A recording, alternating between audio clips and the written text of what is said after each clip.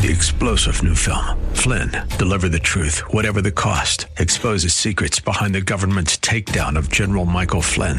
Flynn knew what the intel world had been up to. He ordered the first audit of the use of contractors. This set off alarm bells. He told the truth. He was the most dangerous person for Donald Trump to hire. They had to get rid of Flynn.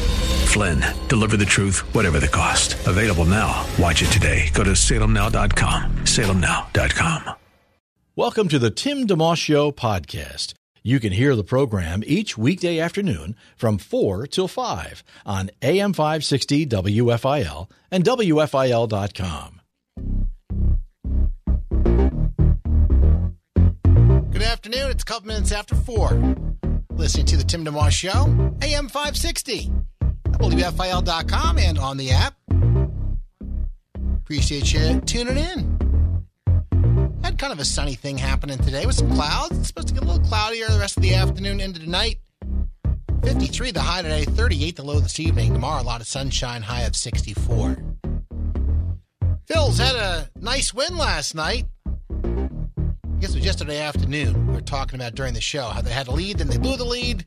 They wound up winning 6-5. Bryce Harper had a home run, and Andrew Knapp, game-winning single in the ninth inning. One thing that's kind of cool about that story is he had 5 at-bats yesterday, the Phillies catcher, and he's only hitting 176 on the season. He's not having a great year at the plate, although that's not the catcher's main function. Is handle the game is really what a catcher's biggest thing is to be able to do, and if they can hit, that's the bonus. But he got a hit in his last at-bat. And there's a thing in sports, you talk about it's not how you start, it's how you finish. Sometimes you have to be able to separate your previous failures from the next thing you're doing. And he was 0 for 4 heading into the ninth inning, and didn't matter. Got a hit, won the game at the right time. So you'll take that, timely hits.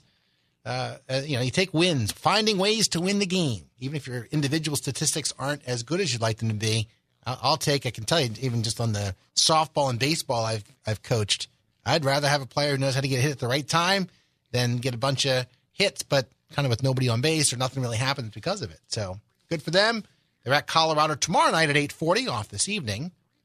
The Flyers are at the Rangers tonight at 7, and the Sixers lost a close one, a tough game last night, 116-113 to Phoenix. Joel Embiid had 38 points to lead the team. They were without Ben Simmons and Tobias Harris. They played Milwaukee this evening. Had a chance to be involved with some Zoom stuff with the Sixers, and mentioned Joel Embiid's name.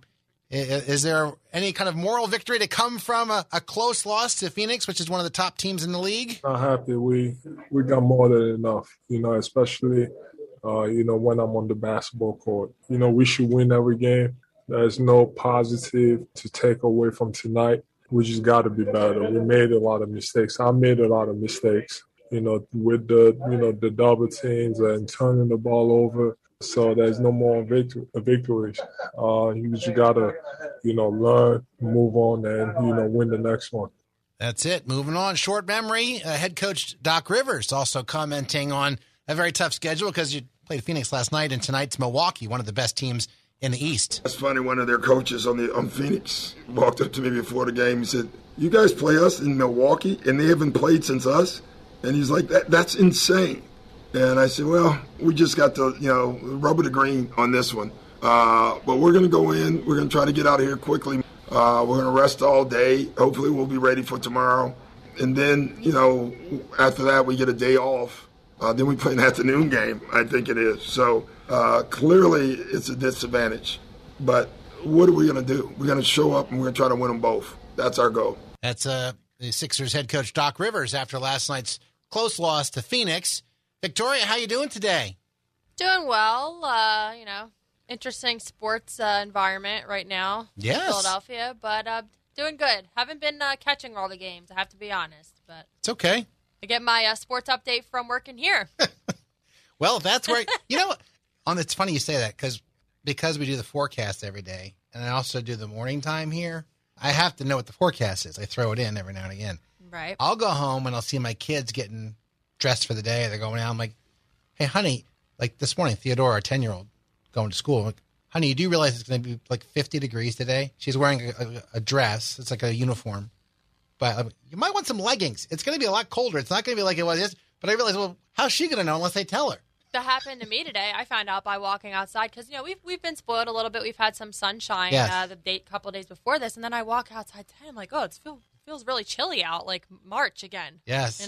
It's been a two-day cold spell. Yeah. But supposed to get in the 60s tomorrow. Maybe get to, I think, close to 70 or so over the weekend. So we can shake out of this little cold snap. I'm thinking, if I was a flower, I would be very confused right now.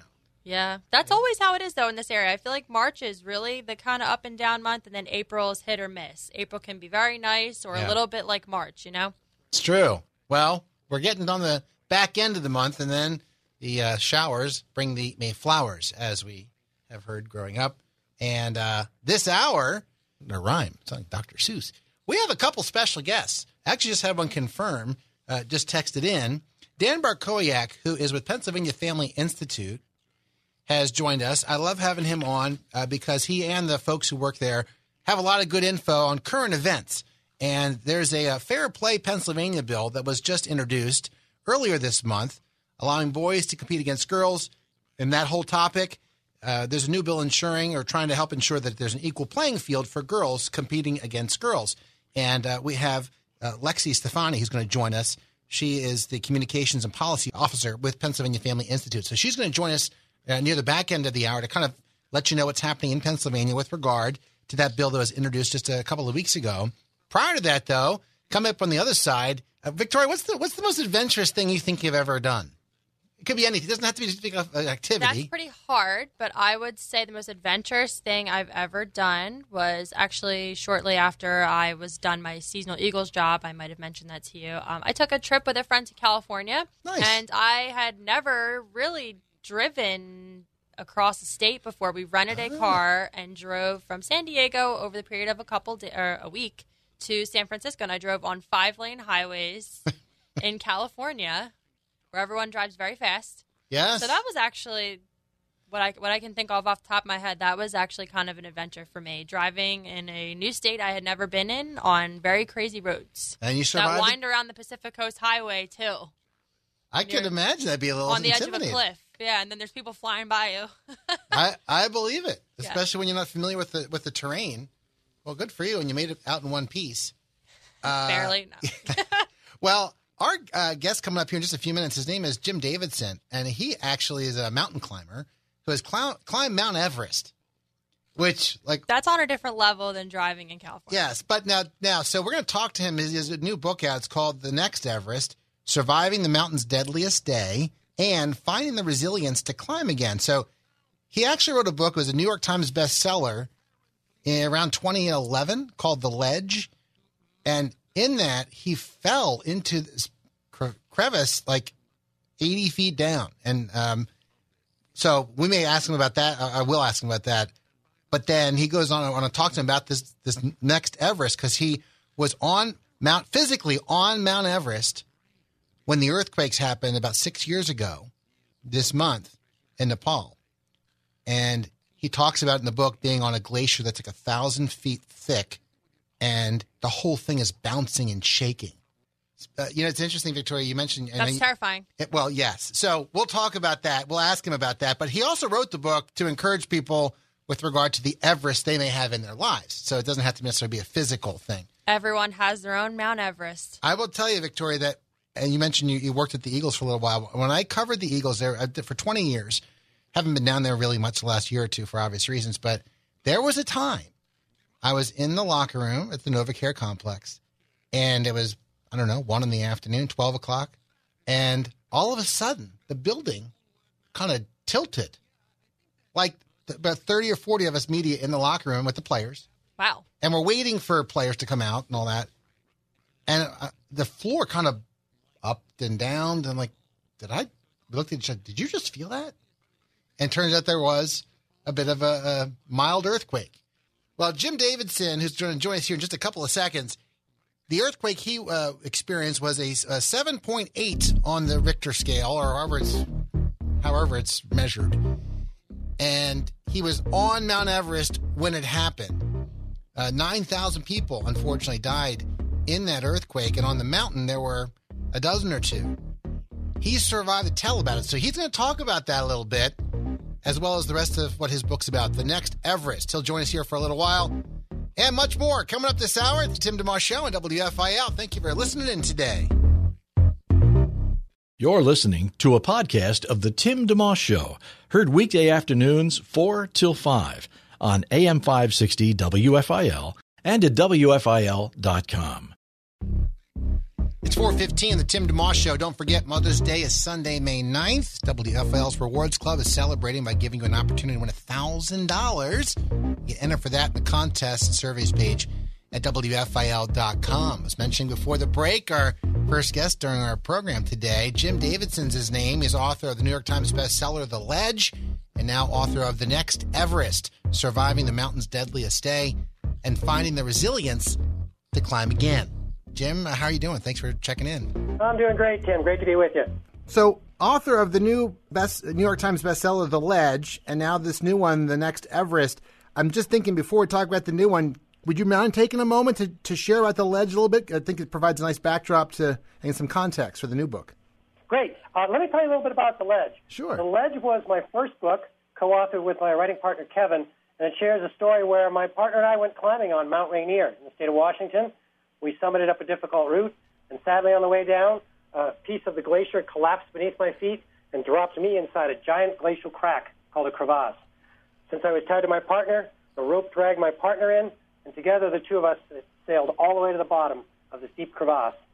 I survived the incident just barely, and very sadly, my friend Mike passed away inside that glacier.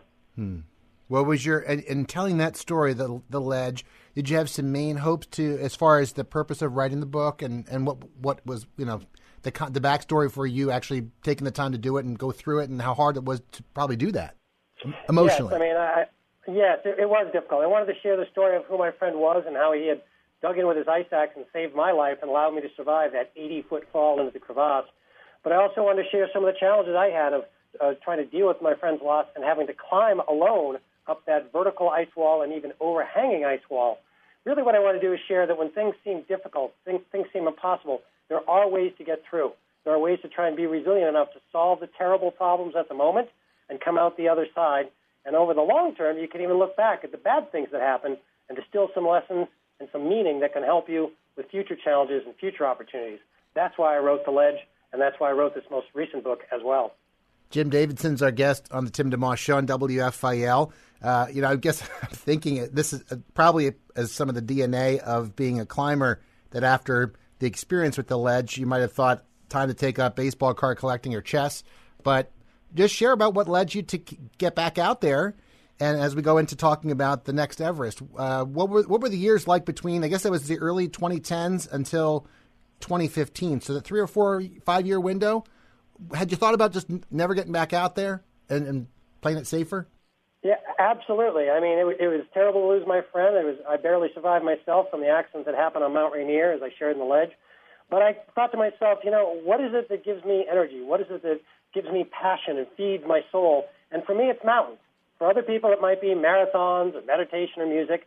Whatever it is that energizes your soul, it grows your passion, that's what you should go towards.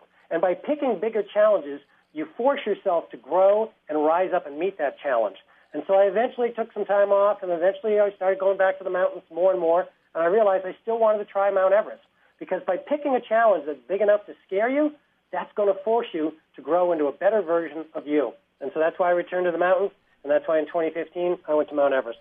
Jim Davidson's our guest. The book is called The Next Everest, Surviving the Mountain's Deadliest Day and Finding the Resilience to Climb Again. Want to talk about that day that's named in the title there in a moment, but just a bit of a back story and backdrop to it. You kind of were touching on it there. Our kids, I'll mention them during my show a lot just because we have 5 of them and life happens in and with them. They play baseball, softball, soccer most of their lives. There's a ball field nearby, or you watch a Phillies game on TV. So it's easier to kind of grow up in that mindset. But I'm thinking if you're a person's a mountain climber, it's not like you're walking around town, there's a small mountain, a big mountain. Where does the interest come from, whether for yourself or as you've gotten to know people in the community, to get their interest going? Because you really have to be proactive to take those steps to engage in that line of hobby / work and craft. Yes, I've got 2 children myself. They're grown now, and we did a lot of the same soccer and ice hockey and all those kind of things, and band and all that stuff. My kids did that, but because we live in Colorado at the foot of the Rockies, they're also outdoorsy. They had a climbing wall in their elementary school, and I used to volunteer to teach hundreds and hundreds of kids how to climb up that rock climbing wall. And teaching those kids was one of the scariest things I ever did in my life in my climbing career, to be responsible for all of them. But that's the thing. It's whatever it is, whether it's a sport or music or climbing, you take on those things and you learn to be a little physical tougher, a little stronger, but also mentally tougher, because there's going to be setbacks in life, and the kids have to be ready to face those challenges, whether it's fun or not. Yeah, it's interesting, too. In your book, Jim, you write about I think you say when you were 10, you saw a picture of Mount Everest in the encyclopedia. Remember those? And and that stuck with you at that point, that planted a seed that eventually you were able to go for it. Just share a bit about that, because even you talk about in college, I think you were saying, I started looking for things that could help me train and stretch myself with Mount Everest far in the distance, even things that weren't about mountain climbing per se, just to get stronger physically and kind of collectively grow toward that really big goal way down the line, as far as dreaming big and thinking way out. Absolutely. I mean, I grew up in Massachusetts in the flatlands. I mean, I climbed on 40-foot tall cliffs when I started out being a rock climber at age 19. The thought that I might go to Everest almost was preposterous. I was not an athlete very much at all in my youth. I couldn't run a mile during the high school gym test. To think that I would become an athlete someday and climb Everest, it was almost an idea too big to imagine. But I just kept it as a beacon in the distance, and I thought, well, if I just keep learning more about the mountains, if I become a better partner by learning how to do first aid, by learning about avalanches, by bringing my environmental geology knowledge to the backcountry and navigation skills, maybe I can eventually join a team that can climb a bigger mountain, and then a decade later, a bigger mountain. And by doing that after 33 years, I grew myself into somebody that has the potential to try and climb Mount Everest. And that's when I went to Mount Everest in 2015. But it's that beacon, that's what drew me forward so that I would learn other things and become a better version of myself. Jim Davidson's our guest on the Tim DeMoss Show on WFIL. The book is called The Next Everest, Surviving the Mountain's Deadliest Day and Finding the Resilience to Climb Again. In my mind, I thought, and maybe if we have time before we wrap up, just a little bit of mountain climbing basics, things that you were learning. But there was something you wrote in the book that even getting to the foot of Mount Everest would be an accomplishment. Maybe it's just a quick introduction to mountain climbing, because maybe it's Mount Everest specifically, but I think people are like, so, you just drive up, you park somewhere, and then you start walking? Or so paint a little bit of a picture how much work really went into being able to even get to, as you say, the foot of Mount Everest, let alone start climbing it. Yeah, it's not a technical climb just to get to the foot of the mountain. You can go backpacking, or as they call it over there, trekking. But in order to be a good trekker, to take care of yourself and help your teammates, you need to be fit. You need to have climbed other mountains, to take care of yourself when it rains or snows, to know when to push on and when to turn back. In short, you need to understand the mountains well, and you need to understand yourself well. What are your strengths and weaknesses? What kind of people do you want on your team? You need to do all that just to get to the foot of Mount Everest. And that was beyond my conception growing up in Massachusetts. My local ski area was a 400-foot hill, and it looked big to me. So how am I ever going to get to Everest? But I worked on those skills. I tried to develop myself into a good teammate so that other teams would want me to be with them on those trails. And so just even getting to the foot of it was going to make me learn new things and hopefully become better at many things. 6 years ago this month, of course, April 25th, 2015, a day you'll never forget. Share whatever you're comfortable sharing about that day. Yeah, after 33 years of being a climber, I was finally climbing Mount Everest on April 25th, 2015. We left base camp at 17,000 feet and went up to Camp 1, the first of many camps, at about 20,000 feet. And at 11:56 in the morning, the earthquake slammed into Everest and all of Nepal. And it was 7.8 magnitude. It was the biggest earthquake that Nepal had in 81 years. And it rattled Mount Everest. It caused avalanches to race towards us. And sadly, it killed 18 people in base camp, making it the deadliest day ever on Mount Everest. How long did it take you to really process all of that? And what was it like for you in the days and weeks that followed, especially after your experience and that you wrote about in The Ledge? Yeah, in a tragic situation during the crisis, it comes in little chunks, and some people kind of, you can pull back and not face the reality. I've been in enough tough situations and volunteered on rescues that I know that the key to getting through those tough situations, whether it's an earthquake or a pandemic, is to face the reality of it and ask yourself, what can I do to improve my chances and the chances of my teammates and strangers nearby to just make it through this crisis for the moment? And once the crisis gets over, then how do we take care of each other? And that's what happened on Everest. Was, for the first 5 minutes of the earthquake and avalanches, I was scared. I didn't know what to do. I tried to do small things to improve the safety of myself and those near me. But once the things calmed down and I realized that I and my teammates were okay, nobody hurt, nobody killed, then we started trying to help out those around us. 2 days later, we get off the mountain and try to help out at the base of the mountain. And over the next 2 weeks, trying to help out the people of Nepal. And I think that's the key in an earthquake or a pandemic, is to take care of yourself and just help others where you can. That's how we get through these tough times. Yeah. Jim, it's been great talking with you. The book is called The Next Everest, Surviving the Mountain's Deadliest Day and Finding the Resilience to Climb Again. Folks will find it, I guess, equal parts. I guess maybe your hopes for the book to tell the story, obviously, but then also as you've been kind of interspersing our conversation, how to encourage people in their everyday lives, whether they're actually physically climbing a mountain or they have another kind of mountain in their lives. That's exactly right. That's why I wrote The Next Everest, was to share what happened on the mountain, but more importantly, to pull out those lessons that can help people get ready for their next opportunity, their next challenge, their next Everest. You wound up, just to cap things off, after that earthquake, you were 2/3 of the way up the mountain, perhaps, wound up coming down, did not get to finish the climb then, but still eventually did return. Is that correct?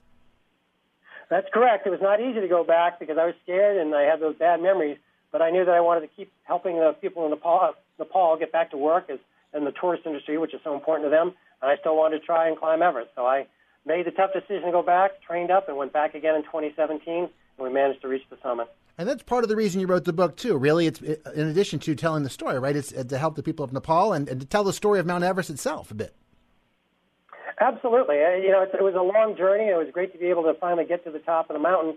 But what I realized is, even from the bad things that happen, earthquakes and accidents, you can distill some meaning and some strength from that and use that and take you with you to face the next challenge. And certainly when bad things happen, we can have post-traumatic stress, but over time you can also have post-traumatic growth, literally growth from that trauma, which says, how can we be a better person? How can we be a better community? And that's how to make ourselves ready for the next difficult thing that comes along.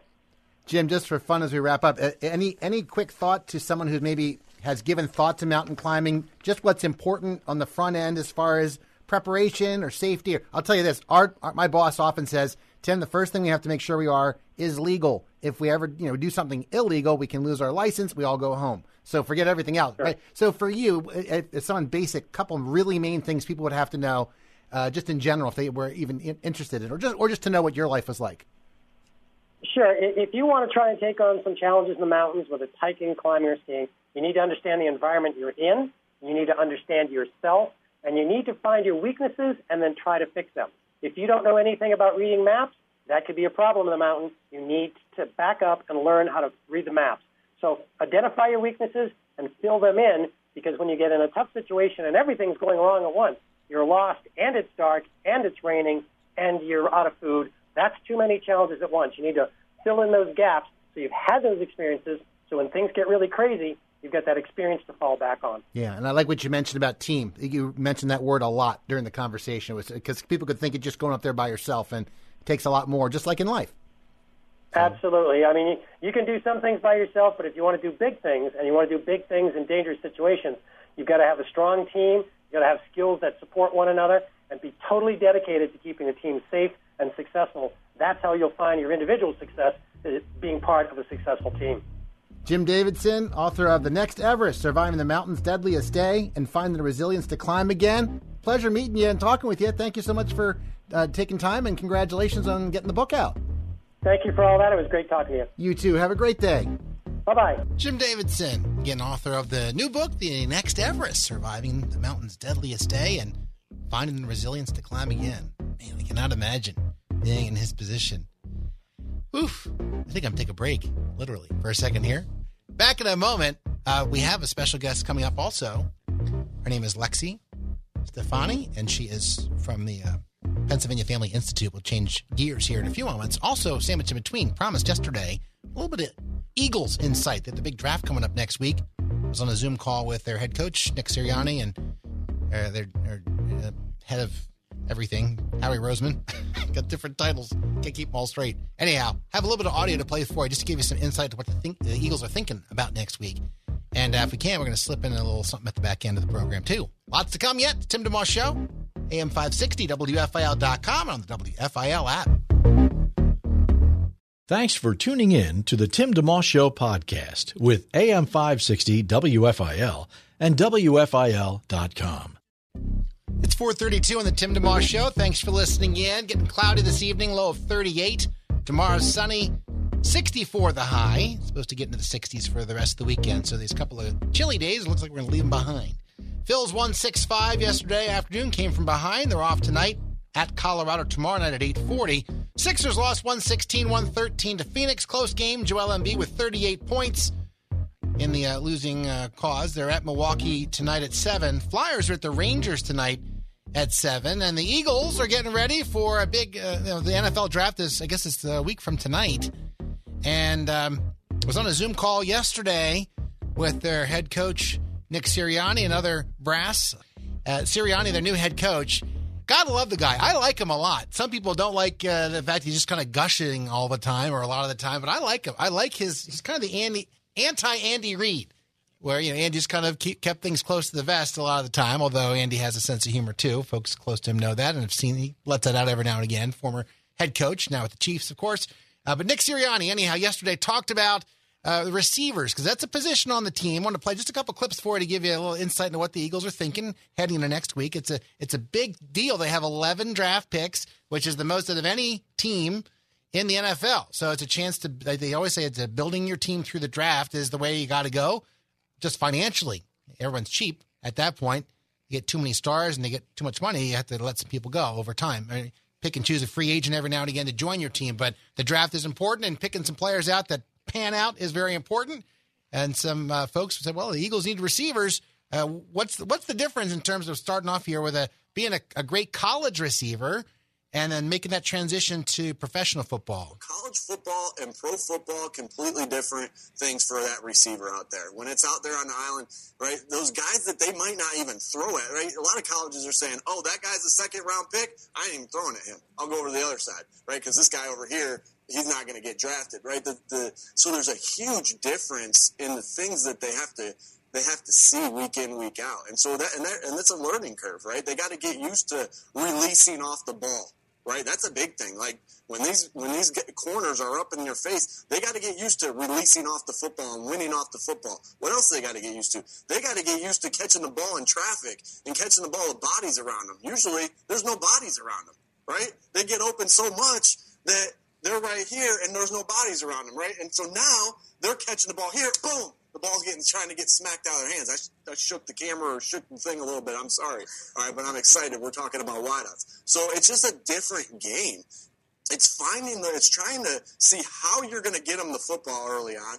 In my past, we've had some receivers that had some success early on because we made it an effort to say, hey, he might not be able to win at this yet, but he can win at this, right? Or we can get him easy touches here. So it's trying to see if he can do those things that you feel like, and I just mentioned a couple of them. I'm not going to try to give you all the information on these receivers, but what he can do early on, and then does he have it in his body as a wide receiver to win at the line of scrimmage, right? Does he have that shake with the ball in his hands? Because you might not ever see him with a guy right up in his face. Does he have that strength when the ball's in the air to go pluck it out of the air? So it's doing your best to try to see, again, how you're going to get him the football, and does he have the skill set that it's going to require him to have when playing in the different type of game of the NFL. Eagles' new head coach, Nick Sirianni. A lot goes into what's going on. Not just, he called a lot of catches, or just grab him. They're thinking about not only how talented the person is, but how will I use him specifically. Their executive vice president, Howie Roseman, commented on this, and then Sirianni added a little bit something on the back end. And this is what will happen. Coach will go through a receiver, and he'll walk into Andy and I, and he'll say, all right, this is how I'm going to use them. These are the routes that I'm going to use for this receiver that you're going to see on the field. So you have a vision in your eye about how this player is going to fit, which is awesome. And that's right there is just how we coach, right? We are trying to explain to Andy and Howie, like, Like, how do we explain to our players how we want to play? The videotape. Hey, guys, let's look at the videotape. I got a screen behind me, guys. That's what we would watch tape on. Boom, let's watch the videotape.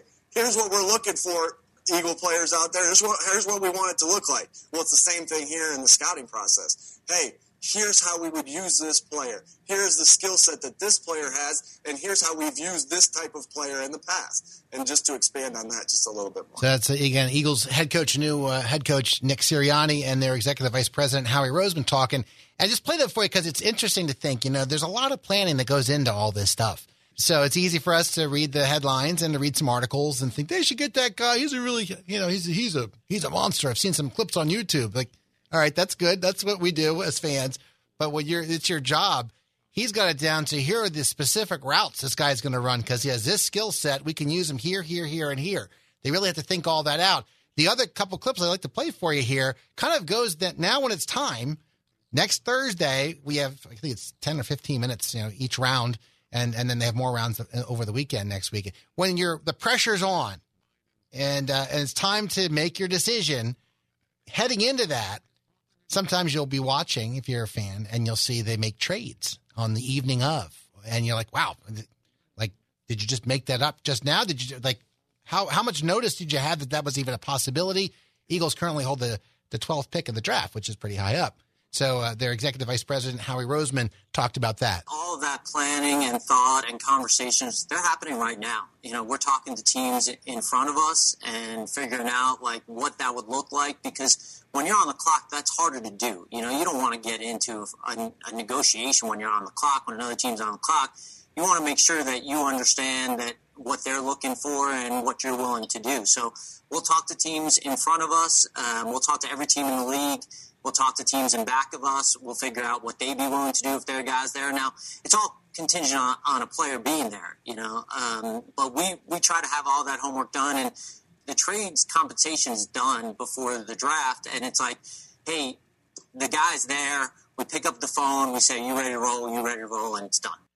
That's Howie Roseman, who then just adds a little something to that. Without getting into specifics, we talk about those things. When we're having the conversations, we're saying, hey, if you want to move up, what are you thinking if you want to move back? And we made a trade already where we moved back and had that done. So that's what we're trying to do now in the week leading up to the draft is have those conversations. And if someone's saying, hey, it would take this for you to move up, or someone saying I'd only trade this for you to move back, we can kind of cross those guys off the list a little bit and understand they're probably not serious bidders. What's kind of cool here is that the things that a coach goes throughout a week to get ready for a game, it feels like it's the same thing that a general manager and the scouts go through to get ready for the draft, right? And I know you didn't ask me that question, but I'm going to answer it a little bit here too. All right, but it's the same thing, right? It's like all the work. Like if you think you're just going to call a play when the 40-second clock starts to tick down, you're crazy, right? You ain't going to do it. You did all the work prior Monday through Saturday to get ready for Sunday. It's the same thing. It's just a longer process with the draft, which I think is so cool because Howie can kind of put himself in my shoes and I can put myself in Howie's shoes. I think it's awesome. That's, again, Nick Sirianni, new head coach for the Eagles. I enjoy listening to him. Just he's even there. He's like, you didn't ask me, but I'm going to tell you. So if you like transparency, if you like someone who's actually trying to teach you a bit when they're talking and give you some good info, I think you're going to like Nick Sirianni, the new Eagles head coach. And he's certainly a passionate guy and who wants to be as prepared as possible. And that's a lesson we can all take and learn. Try to be prepared for the program when we do this show. And I will give God credit every day because this show comes together because of him. And there are times where I try to prepare, but I'm not as prepared as I want to be. And yet he still provides. Case in point, our next guest in just a moment. Her name's Lexi Stefani, and she is the Communications and Policy Officer with Pennsylvania Family Institute. And kind of in keeping with a little bit of the sports and we had the mountain climbing thing earlier this hour, she's going to talk to us about a new bill that's being introduced in Pennsylvania, the Fairness in Women's Sports Act. And she's been following this very closely. So anyhow, quick break. We'll come back and chat with Lexi. And God provided the connection during the show today. Hoping to have something happen, and God confirmed it during the program. So go God. Quick break. Back in just a moment. You listen to the Tim DeMoss Show on WFIL. Thanks for hanging out today. Have a guest you'd like to hear on the Tim DeMoss Show on AM 560 WFIL? Email timmyd@wfil.com. It's 4:45 on the Tim DeMoss Show, and we're pleased to bring on board a new friend to our show. Her name is Lexi Stefani. Hi, Lexi. How you doing? Hi, Tim. I'm doing great. Thanks for having me on today. Sure thing. If you're anything like the folks we've had on from Pennsylvania Family Institute in the past, we have a good guest on our hands.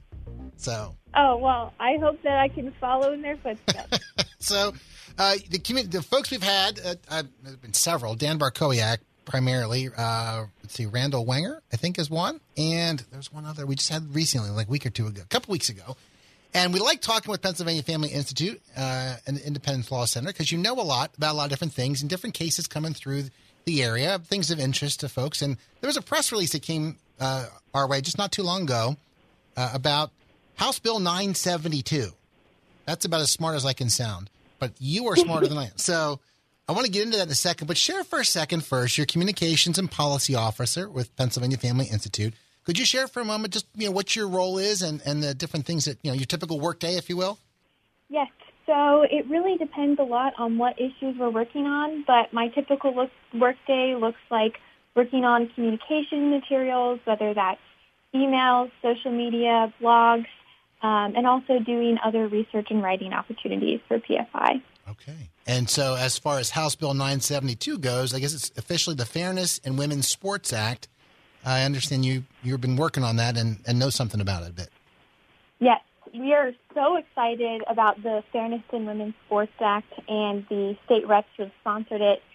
Essentially what the Fairness in Women's Sports Act does is protect a girl's right to a fair and equal playing field by ensuring that she's not forced to compete against biological boys. Okay. And so obviously that's a big, topic. Where is it at? And do you have to contextualize it nationwide? Do you need to keep up on what's happening in each of the different states as part of your work for framing what you're doing in Pennsylvania? Yes. It's definitely something that's helpful, and it is encouraging to see that it's such a big movement. I believe last I checked, there's over 30 states that have similar legislation. So it's really encouraging to see so many states taking a stand to protect this opportunity for our girls and put these protections in place.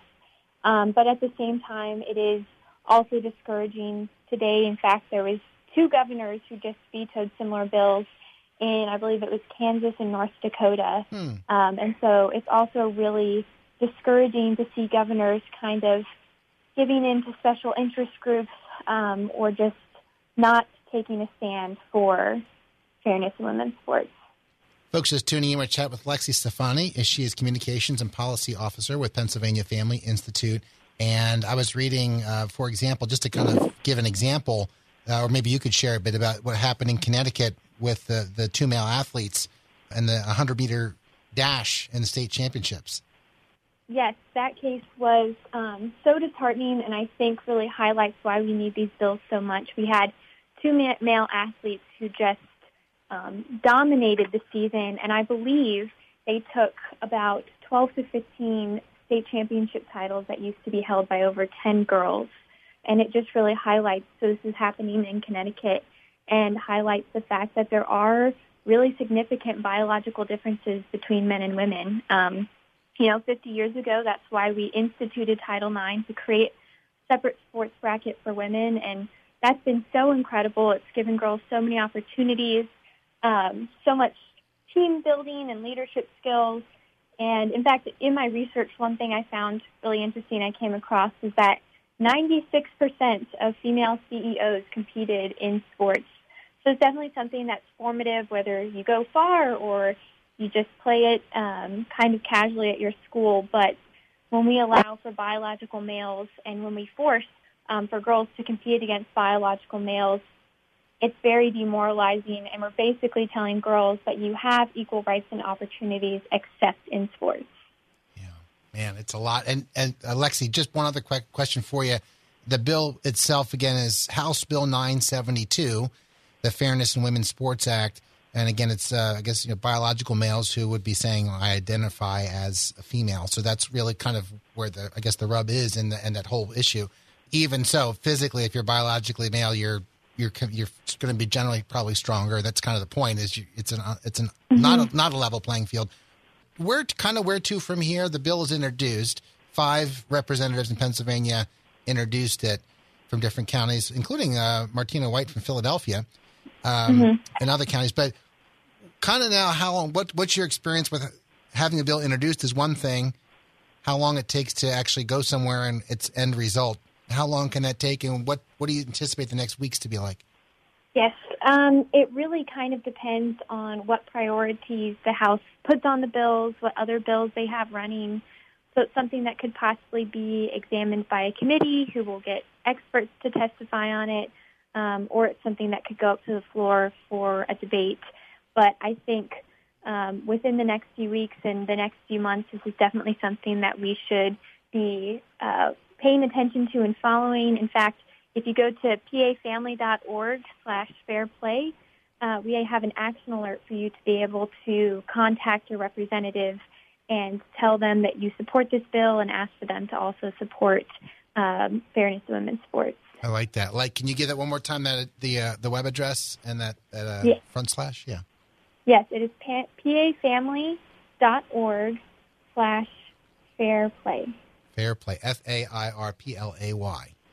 Okay, yes. That's very good. Lexi, it's nice to make your acquaintance, and thank you for giving us a bit of an update on something there's a lot of stuff swirling around. I know PA Family Institute works on a lot of different things, and this is one case that's certainly in one topic that's prevalent in the culture. So we appreciate your insight, and hopefully we can have you on again sometime.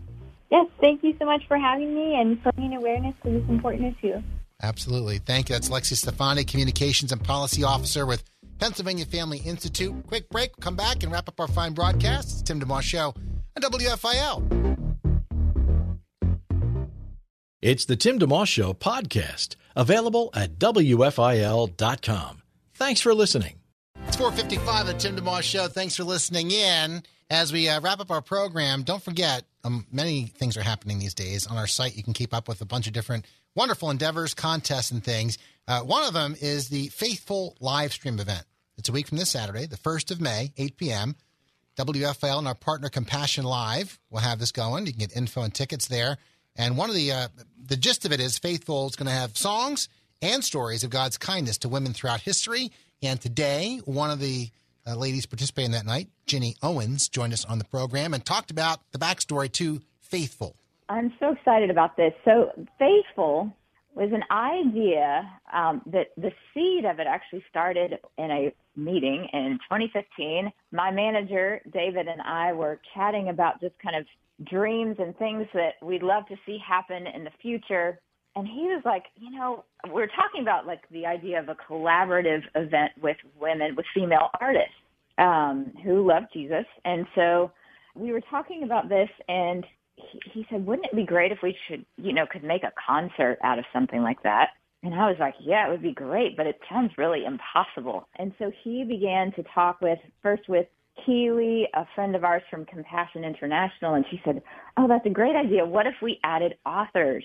And so that was kind of where it began. And then our friend Andy over at Integrity got involved, and we started just dreaming more about, like, what if it was, what if there was a CD or, music attached to it and maybe other things. And so we began to see it come to fruition. They kind of put their heads together and invited all kinds of different artists, all kinds of different female artists together. And we got together for lunch and just started dreaming together and started writing. And after several writing sessions, we had more than enough material for our first album, and it was all about the women in the Bible and who they were, what their lives were like, and where their lives kind of intersect ours. That's Ginny Owens. Just a little bit of our conversation we had with her on the 9th of April as she talked about Faithful, the live stream event. Again, Saturday, May 1st, 8 o'clock. Compassion Live, our partner for that. Info and tickets, WFIL.com. Should be a wonderful event. While you're on the site, enter the different contests we have going. Phil Joel of Newsboys' EP and his book, Redwoods in Wales. Veteran hip-hop artist KJ52 CD 1 year ago. And our little Mother's Day dough contest, among others, where you can win $1,000 Mother's Day coming up Sunday, May 9th. That's just a handful of the things happening at WFIL.com. Swing on by and have some fun. Thanks for listening in. Looking forward to doing it again tomorrow. Have a great evening.